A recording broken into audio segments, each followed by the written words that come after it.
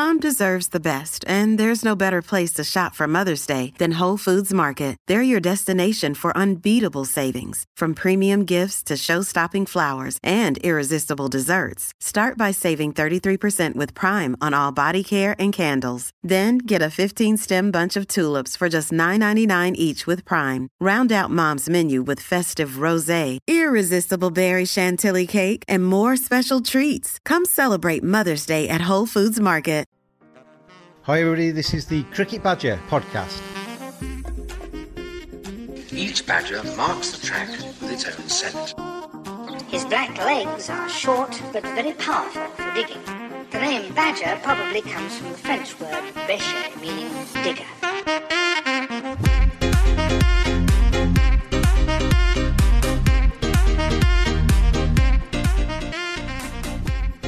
Welcome along to another edition of the Cricket Badger podcast. Thanks to @tvsportsblog.com for their support of the podcast over the last few weeks. Much appreciated from them. Give them a follow on Twitter @tvsportsblog. And it's the 150th, and I'm quite excited by that. In a way, I just want to raise my bat in a very small gesture and then move on, because there's plenty more Cricket Badger podcasts to come. But it's well worth celebrating, I think, the fact that we've been around for 150 editions of the podcast, and just three groups of people I'd just like to very quickly thank. The first one is just an individual, really, and sadly he departed just over 2 years ago. Dave Callaghan, the former BBC Leeds cricket commentator, was the first person that put a microphone in my hand and inspired me to think that actually it's quite good fun to talk about cricket on air. So a massive thanks to Callie. Thank you to you for listening as well. Some of you have been with the Cricket Badger podcast right from the very start. Others have just caught up with it over lockdown and in recent weeks, but massively appreciated anybody that listens to the podcast. It's totally worthless doing something like this unless you're actually talking to somebody at the other end of it. So your support of the Cricket Badger podcast is greatly appreciated. And then the final group of people are the guests on the show. We've had some fantastic names on the Cricket Badger podcast over the 150 editions. It seems like an age away now since I think the first one I sat down and chatted to Graham Harcastle about cricket for episode number 1. And since then, I've lost count of the test caps and ODIs and fantastic names that we've had on the Cricket Badger podcast. To pick out a couple though, Michael Carberry's edition, the 147th, at the start of about a week ago now, really did hit a note with a lot of people. Obviously the issue of racism and what Carb said was picked up by the press and what have you. And when you get a guest on that is very honest and open and actually says it as it is,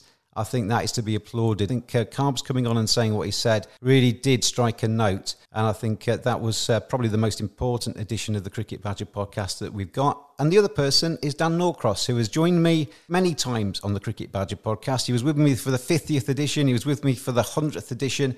And he's back today to celebrate the fact that it's 150. Norcus, how are you? I'm very well. I want to congratulate you on this sterling and incredible effort. I don't think it's the fastest 150 podcast, but it's not that far off, you know. I'll tell you what, it's got faster over the last few weeks of lockdown. I've been chucking them out left, right, and centre because it's been a terrific time to get people because they've had nothing else to do, and we've put out some pretty decent podcasts, I think, over the last few weeks. But you know, it's been a long, hard process, and at times in the early stages, I thought I was talking to myself. But it's grown, and I'm pretty proud of it, to be honest. It's my little baby, and it's something that I think is starting to really kind of grab people's attention now. And we spoke on the 100th edition, Dan, about what I would like to do with the podcast. And one of the things I said was to get some new kit. And the Association of tvsportsblog.com has allowed that to happen. So the quality of the audio's got better as well. And the other thing I said to you on that 100th edition was that I'd like to get out more and actually speak to people around the country and sit down with them and have proper chats. And unfortunately, because of the last few months, that's been impossible. But that's something that maybe for later on in the summer, I'll actually get to do.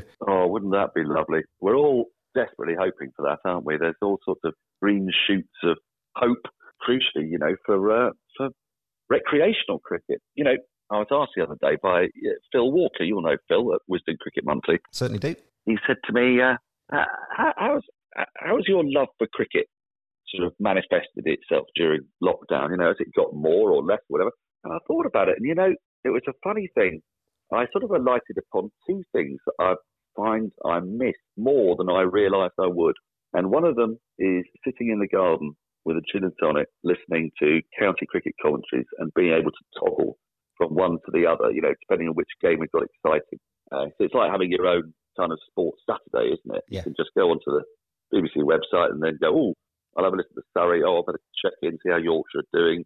You know, hear Richard Ray being really sad at Leicester because something's gone horribly wrong again. That's been bowled out for 80. And I really, really have missed that. When the sun was shining, I just kept looking at my garden, hankering for that. And the other one was a big surprise, actually. I used to play cricket, club cricket, every weekend, not particularly well. I was captain and team secretary, so obviously I didn't have much talent. All I had was a telephone number and a willingness to get teams out on the pitch, you know. And when I started broadcasting, I guess, really, 10 years ago now, 10, 11 years ago, I couldn't play cricket anything like as much, so I couldn't be captain because, you know, professional games take place on a Saturday and Sunday. I sort of stopped playing in any, you know, to any great degree, and discovered that every time I did play, cricket, especially for somebody of my limited talents, is not like riding a bike. So if you don't play it, you lose the ability.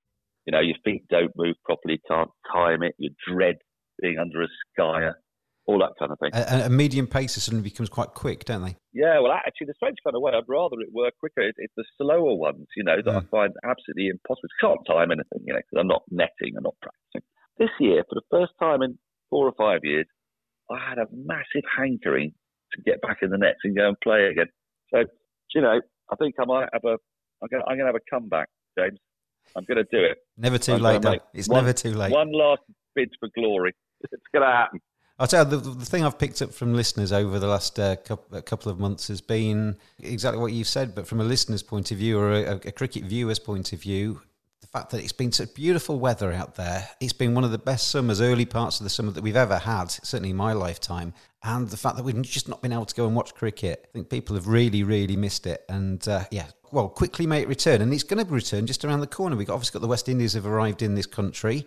We're going to play a 3 Test match series against England. You're going to be involved a little bit with that, with your work with BBC Test Match Special. And you're going to be entering a bio bubble, aren't you? I am. I'm very, very much looking forward to the bio bubble. I feel a bit sorry for my colleagues because they will have done the first 2 games, which have been all, you know, really exciting because everyone's desperately keen to get back out on the pitch again. And first game's at the Ageas Bowl, second game's at Manchester. And then I turn up for the 3rd game and I'm going to be giddy with excitement and they're all going to have been, you know, locked down with each other for the best part of 2.5 weeks. What the ECB have done is truly fantastic, you know. It's very fashionable to complain at cricket boards and football authorities and what have you for, you know, not doing enough for the game. But what they've had to go through to get this series of matches on has been nothing short of Herculean. You know, it's not like putting on a football match, a 5-day test match, especially back-to-back games, the number of different moving parts, the zoning of the hotels and ensuring that, you know, there's as little unnecessary contact as possible. At the same time, we had a marvellous briefing from them the other day, and they're genuinely serious about trying to make the whole experience as normal as possible so that, you know, not that it matters that we enjoy it particularly, but they're going out of their way to ensure that, you know, we're comfortable and safe and well looked after. And the plans that I've seen, I won't go into because they're long, and I don't think we've got the time for it today. But they are astounding what they've put together. I'm incredibly impressed. They deserve an awful lot of praise. And of course, the other group of people that deserve a lot of praise are the players from both teams. The England players will be, you know, understandably a little bit agitated and worried about their families and what have you, and the West Indians, who will have flown from a relatively COVID-free environment into one that, frankly, is not. So for them to do all that to ensure that cricket does happen, I think is just a magnificent testament to everybody's efforts. And I'm really looking forward to it because I think we're going to have it'll be a strange feeling, James. I think we're going to be so grateful for the cricket, and we've got to be really patient with the players as well because they won't have played. You know, we talk about people coming into a red ball game cold because they've only been playing T20. Well, you know, the players won't have had really, competitive cricket for a long time.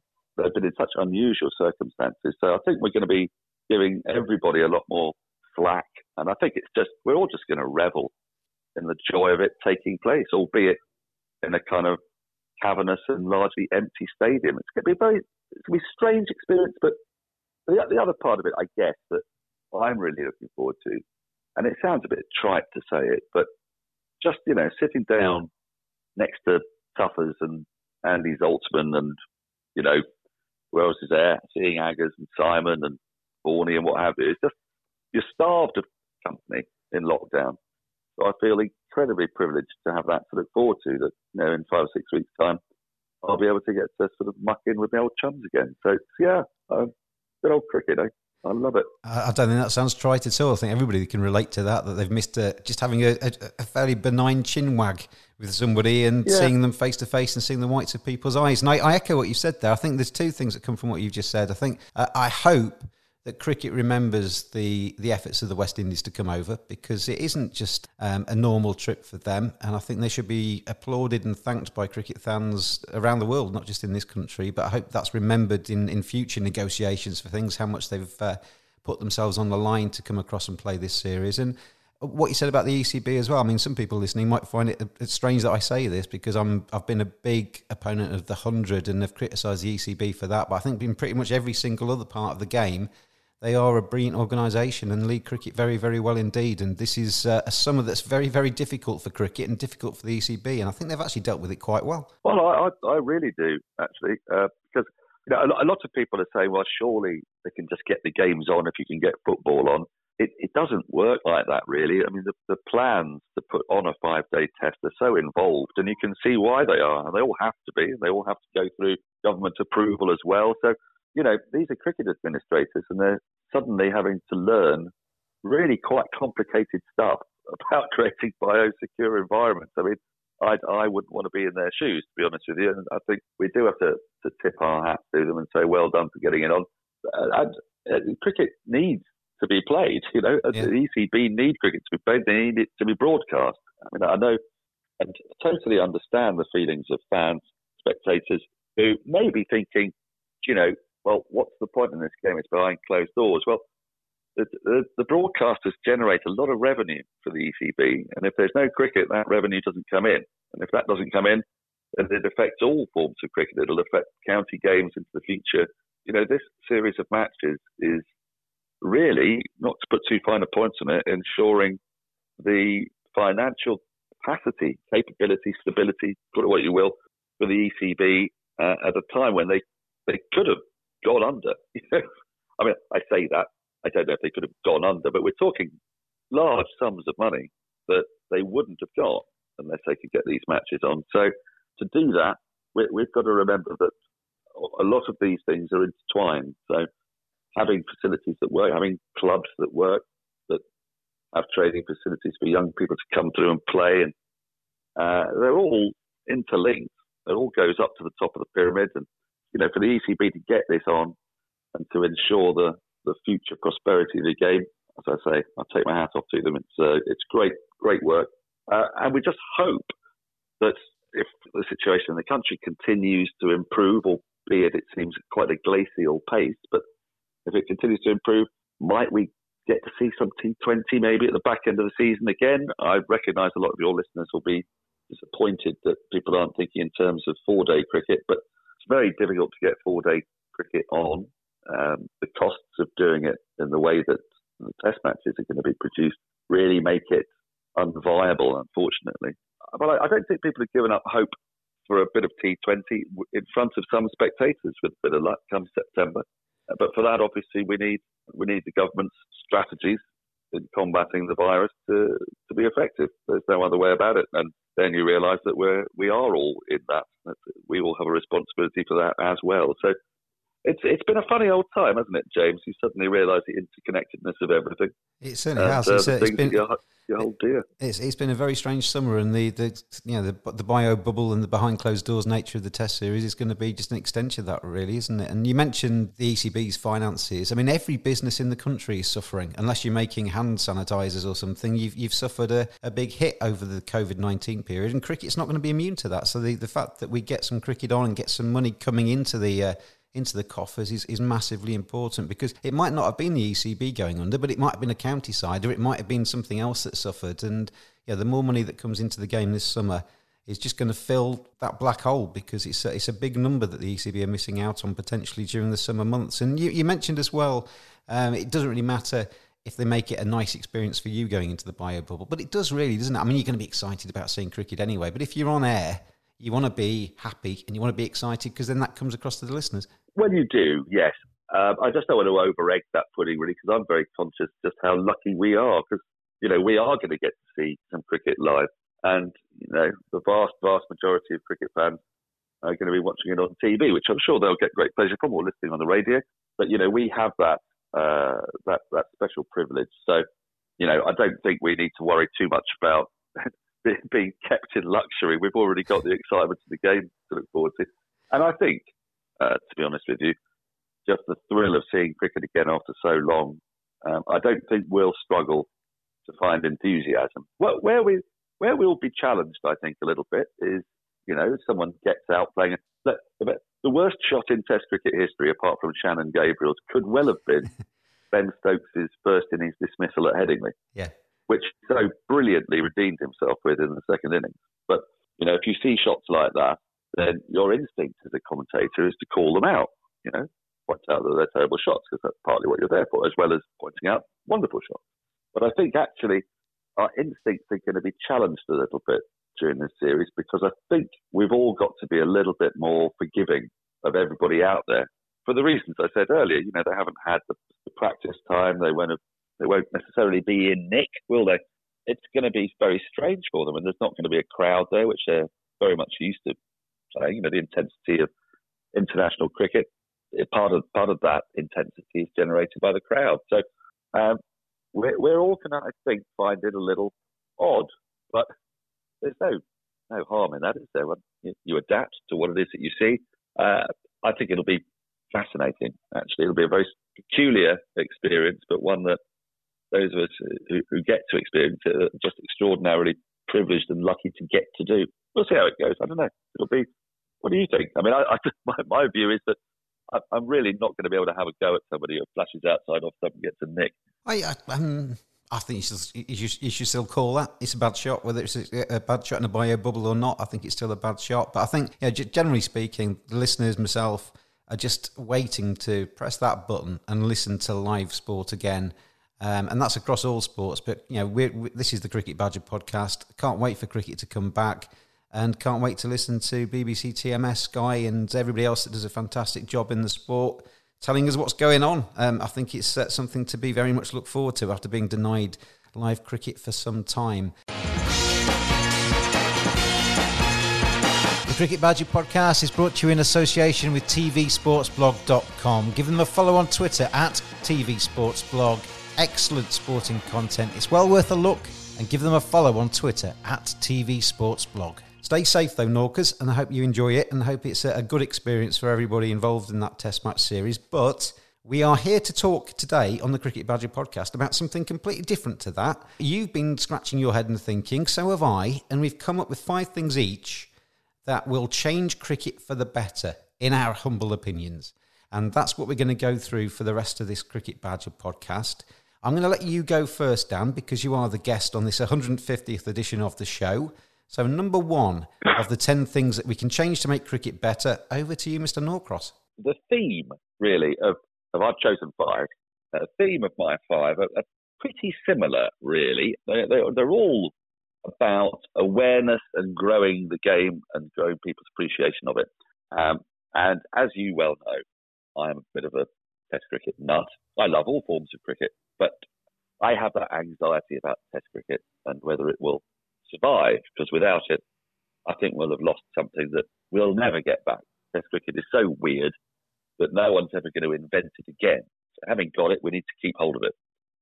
And the ICC have done, on the face of it, a decent job in creating the World Test Championship, which it's always bedeviled cricket, hasn't it? How do you make context and meaning in Test cricket? Because it's all bilateral series.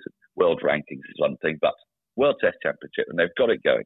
But what you need to have with the World Test Championship is visibility and awareness. And I've just been making a documentary over the last 12 weeks called Calling the Shots, which is about the history of broadcasting and commentary. And when you and I were growing up, the notion of rights barely existed. State broadcasters pretty much always covered the matches, didn't they? They covered their home matches. BBC would cover England at home. And actually, contrary to what you may think, didn't always tour by any means until well into the 70s. But you had your opposition's host broadcaster. Now, once we got into this century, the 21st century, we started seeing wrangles over rights. Happened a lot in India. You may recall that the India-Australia series of 2013 didn't have an official broadcaster in Australia. So the organisation I set up, Test Match Sofa, was broadcasting the audio ball-by-ball commentary into Australia. That was the only way they could hear it until Jeff Lemon at the Raw Radio did something very similar for the final two Test matches. And this was all because of wranglings over rights and what people were going to pay to do it. And if you got standoffs, that meant that the consumer, the fan, the spectator, call them what you want, got the sharp end of those negotiations when they failed. They just didn't get their cricket. So what I want the ICC to do is to commit to an ICC-funded audio feed as a backup for all World Test Championship matches, so that I know that whoever is playing in the World Test Championship, I can sit in my garden or sit in the sitting room or wherever I have to be and find it, possibly on the ICC website, and know that there will always be commentary and coverage of the WTC. Because I think that, apart from anything else, that would show a commitment to the product that they're making. Totally agree with that. I think there's a number of things maybe slightly wrong with the World Test Championship at the moment. The point scoring system and everything else is a little bit strange, isn't it, at times? But I think, as you say, if you're going to... A lot of what I think about the ICC and any governing body is if you're going to talk the talk, you need to walk the walk as well. And if you are saying that the test matches are important enough to have a World Test Championship, I totally agree. Broadcast them, let people listen to them and enjoy them. And crucially, employ me and my friends to do it. Sorry, did I just say that out loud? Well, I'm available. No, I mean that quite simply. But yes, I think it was one of the biggest problems facing the game in the 2010s. Was the lack of coverage.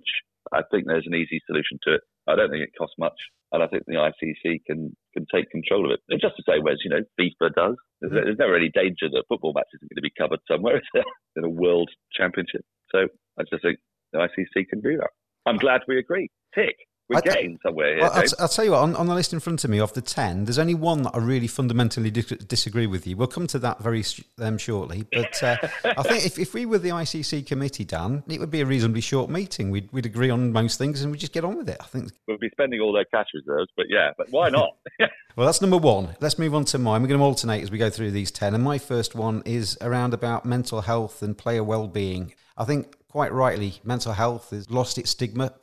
More and more people are talking about it. We've seen the likes of Marcus Trescothick and Jonathan Trott, probably the two most notable people in English cricket, talking very frankly and openly about their struggles. I spoke to Daryl Mitchell on the Cricket Badger podcast the other day, and the work that the PCA do in terms of mental health and player well-being, I think is to be lauded. But I do think that it's an issue pre-COVID, but I think post-COVID it might become even more of an issue, because the temptation for cricket authorities, having lost a chunk of cricket and a chunk of finances, is going to be to flog players to death to try and make up for that, and to shoehorn series into very small gaps. As it stands at the moment, a lot of the cricketers don't get too much time, particularly the international cricketers, don't get too much time at home with their families. I mean, obviously, over the last few weeks, they've had a lot of time at home. Might even have made that contrast even more stark if they've enjoyed the last couple of months of lockdown, being at home with their families and watching their kids develop. Thought of going on tour for 5 or 6 weeks might be even more of a burden on them, and they might miss home even more so. So I think we need to be very, very careful about the fixture scheduling, about the need to get the funds in, but also bear in mind the fact that we need to look after the prized asset, really. I mean, it's all very well having fantastic broadcasters, great grounds and wonderful countries involved, but unless you've got star players playing at their very best, that's the key thing. We want to watch the very best in the world thriving on that international stage. So I think we need to be very, very careful over the next, for the foreseeable and beyond, of people's mental health, the problems that they're up against, and be very careful that we manage them well and look after the prized asset of the game, and that's the players and their brains and their bodies, and make sure that they're happy doing what they're doing, because everybody that plays cricket should do it. Obviously, it's their job, but they should do it because they love cricket. And if it ever becomes too much of a job and it becomes staring at four walls in a hotel room, wondering why the world's kind of weighing you down so heavily, then cricket isn't doing the right thing with the players that are involved in that. So people need to take responsibility, and mental health is hugely important. I couldn't agree with you more. I'll give you some examples of things working a bit better in that regard. I'd say I think more people are being given the space to talk than they did 10 years ago, certainly. I think language around mental health has improved enormously among broadcasters and players and coaches, which I think is really helping. I think fans are also learning to understand that there are real pressures, terrible pressures on young men in the spotlight playing cricket, which is a vicious and unforgiving game. If you're a batsman, if you think about it, I think I probably said this to you before, but Graham Fowler was saying to me that if you look back on his career, 80% of the days he played, he'd have considered himself a failure. Because as a batsman, you get out, don't you, without getting the runs that you want. Even if you get 50, you're not happy because you should have got 100. So, it takes a lot of mental toughness to go to work and to think that you failed day after day. We don't have to do that, do we? It's a general rule. It's unusual cricket for that. And I think there are going to be more pressures on players that we haven't even really thought about as a result of COVID. I do think that the furlough scheme was a good thing for propping up clubs and helping them out at times of difficulty. It does throw up the odd anomaly that an England selected player can go back to the nets and start training, but somebody who's competing for a place in the England team but hasn't been selected will feel that they're falling further behind because they can't go and net, which I think is crazy, really. I think that doing your job as a professional sportsman is playing the game. It's not practicing the game. Yeah. If a journalist for a newspaper was furloughed, it still might want to write at home, and practice writing, because writing is about having a muscle memory. Or churning out a ridiculous amount of Cricket Badger podcasts. That everybody can just get themselves busy. Exactly. Yeah. Exactly. Or churning out Cricket Badger podcasts. So all I would say is I agree with you entirely. I think there's some great work being done in this field, though. Graham Fowler at Durham is a mental health ambassador and has been putting out videos on Twitter. I think that the ECB has worked more in that department than they probably did do 10 or 15 years ago. And so I think we're moving in the right direction, Badger. But I wholeheartedly approve of your sentiment. We need to do more. I think as well in these modern times, and I've been guilty of it in the past as well, of kind of sort of laying into a player and not really considering what's going on in their lives. And I think with social media like it is, it's beholden on us all to maybe be a little bit more understanding at times of people's... there's always something going on in somebody's brain that you don't know about, and that's worth remembering, I think, before you kind of lay the boot in really on somebody's successive noughts or something in a test match. Well, I tell you what, make this a mantra for everybody out there.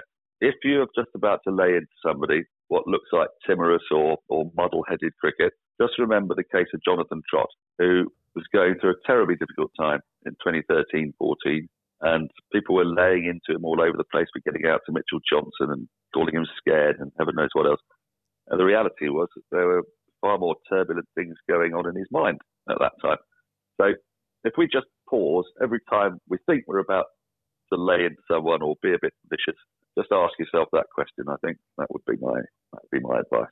I think that's decent advice. It's that balance between passion and caring about what you're seeing your team doing and actually thinking about the individuals that are doing it, isn't it? And yeah, it's definitely a balance that we need to think more about. Fed up of collecting your team's matchday subs? Worried about carrying cash post-COVID-19? Try slateapp.co.uk. Less contact than contactless. Slate, the smartest way to collect weekly match fees and more. Download the app, slateapp.co.uk. Not just for cricket, any clubs that collect subs. It just makes sense. Stick it on the Slate. slateapp.co.uk. Let's move on to the third one then. And I'll tell you what, Dan, we could probably do a podcast on probably every single one of these 10, so we need to be careful with time a little bit. But your third one, and why? Yeah. Right, I'll rattle through it because I think it's my single greatest contribution to world cricket if they do this. say I immodestly. This is going to be known as the Norcross plan as we go forward, isn't it, in world cricket? Exactly. Do you know what this is? This is like the opposite of tollpath, in a way. What I would like the ICC to do, and don't forget the ICC does have a considerable amount of money, I want them to fund effectively scholarships by paying a reasonable wage, not like massive sums of money, but, a reasonable wage. Let's say, for example, £35,000 if it was in England for a season, to associate players, one associate player in every first-class setup around the world. So that would be, that could be a Dutch player getting to go and play for Barbados, or potentially a German player going and playing for Derbyshire. So you get the idea. Yes. So basically, there would be about, I don't know off the top of my head, I'm thinking between 80 and 100 associate players would then get the experience of playing first-class cricket, funded by the ICC. It would make the associate cricket that much stronger because they get the experience and they get top-level coaching, and they would get to see cut and thrust of first-class cricket. And I want to grow the game. I don't want it just to remain as the current test-playing nations. I want us to see associate nations thrive, and I think the way to do that is to get them into the system. But I can't expect Derbyshire, with its limited resources, to take a punt, if you like, on a UAE player. So that's why I would do it this way. I totally agree with you. And I think there should be no pressure on whoever's taking them into their squad to play them even. They've got to be good enough to make the first 11, but at least you're experiencing the dressing rooms. You're talking to some very experienced players that are playing in first-class cricket. You're in the nets practicing against very good bowlers or bowling against very good batsmen. It can only do a player good, can't it? I would have thought so. To me, it's not that expensive no-brainer. Just a few £1 million a year, I reckon. And it links to my next point as well. Number 4 on our list of 10 things to change to make cricket better. And I've been rather dismayed, I think, over the last few world events. I mean, obviously not dismayed that England won the last World Cup, but the fact that there were so few teams playing in that World Cup. I've kind of grown up watching cricket where we've seen Kenya doing fantastic things on the world stage, Canada, Netherlands, Scotland, Ireland, etc., etc., etc. There's some really good countries out there that are really trying to get a foothold in the world game, trying to do the best they can in their respective countries. We've seen Afghanistan coming from absolutely nowhere to being part of the big boys, really, in terms of their success on the world stage. So I think when we have world events and when we have World T20s, we have the World Cups, etc., it should be extended as far as possible to include as many of those associate nations as possible, to give them the chance of pitting their wits against the very best in the world. And in pressurised situations, because that's when you learn the most about your own game and how good your country is. And it might be that there will be some absolute spankings. Australia thump the Netherlands and Netherlands look silly. But you'll also get the flip side of that, where Netherlands turn up and shock Australia, and all of a sudden you've got a giant killing on your hands, and that country gets such a major buzz from that. The supporters are absolutely overjoyed, and the players take a huge amount of confidence from that. And that can only be a good thing. And the reason it's been slimmed down is to appease the big boys so that they get further in the tournament and the TV rights are secured in India, etc. And that can't be a good thing. It can't be a good thing that one country has that power. Everybody should be equal in world cricket, and I think the more people you have playing in these major events, the better. I entirely agree with you. I super agree with you. I do think that it's probably impossible to imagine a world in which all the participating nations are equal, because at the moment there is just such a massive difference in the amount of money India brings into the game and all the rest of the countries. So that is an issue, but I think India can understand and see over time that the game can only be strengthened by the associate nations. I got to see Scotland beat the world, well, they weren't yet world champions, but they were clearly best side in the world, England, at the Grange, and it was absolutely thrilling. It was just brilliant. The atmosphere was brilliant. Some of the play was absolutely brilliant. The standard of associate cricket is miles away from what it was in the 1970s when Canada would get rolled over for 45 in a World Cup. They're so much better. And what we want to do is grow the game and feed the game. And it was nonsensical, really, Scotland got a really bad umpiring decision, and that was enough for them not to make it to a World Cup. And I know these things can happen, but it's because they had such a flimsy chance of getting in the first place. Everything had to go right for them to make it. And it goes back to what I was saying before, really, about if you are the governing body and you are saying that we want to grow the game, we want to take it to new places and we want to bolster where it's already successful in some of the smaller nations, you've got to not just talk the talk, you've got to walk the walk as well. And kind of in the actions that we've seen, that hasn't necessarily translated into more opportunities and more success for those associate nations. And you mentioned the fact that there are the big three. India are ruling the roost. They're quite powerful, or very powerful in the world game. England, Australia just behind them. They take the majority of the money, and they sometimes even look a little bit bullyish, or they take their toys home and say, I don't want to be involved in that because it's not going the way we want it to go. And I can understand, India, Australia, England, very successful. They make a lot of money. They're good for the game for the vast majority of the time. But at times, it doesn't help world cricket, I don't think, when you've got three that are so successful and can control things so much. I agree. It's all about the ICC. We're going to find this is going to be a theme that crops up over and over again in this conversation, James.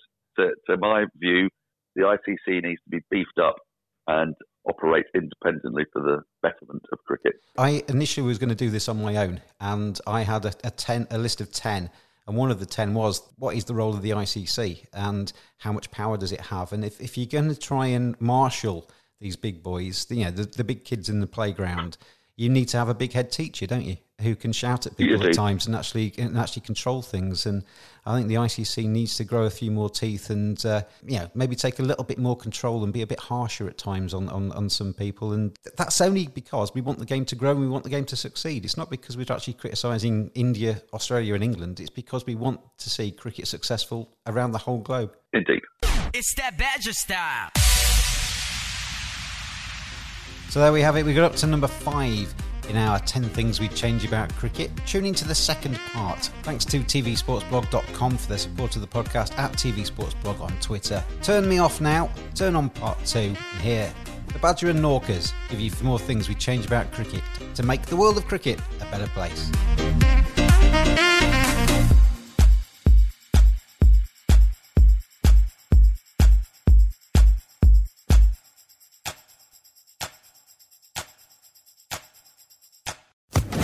Social Podcast Network.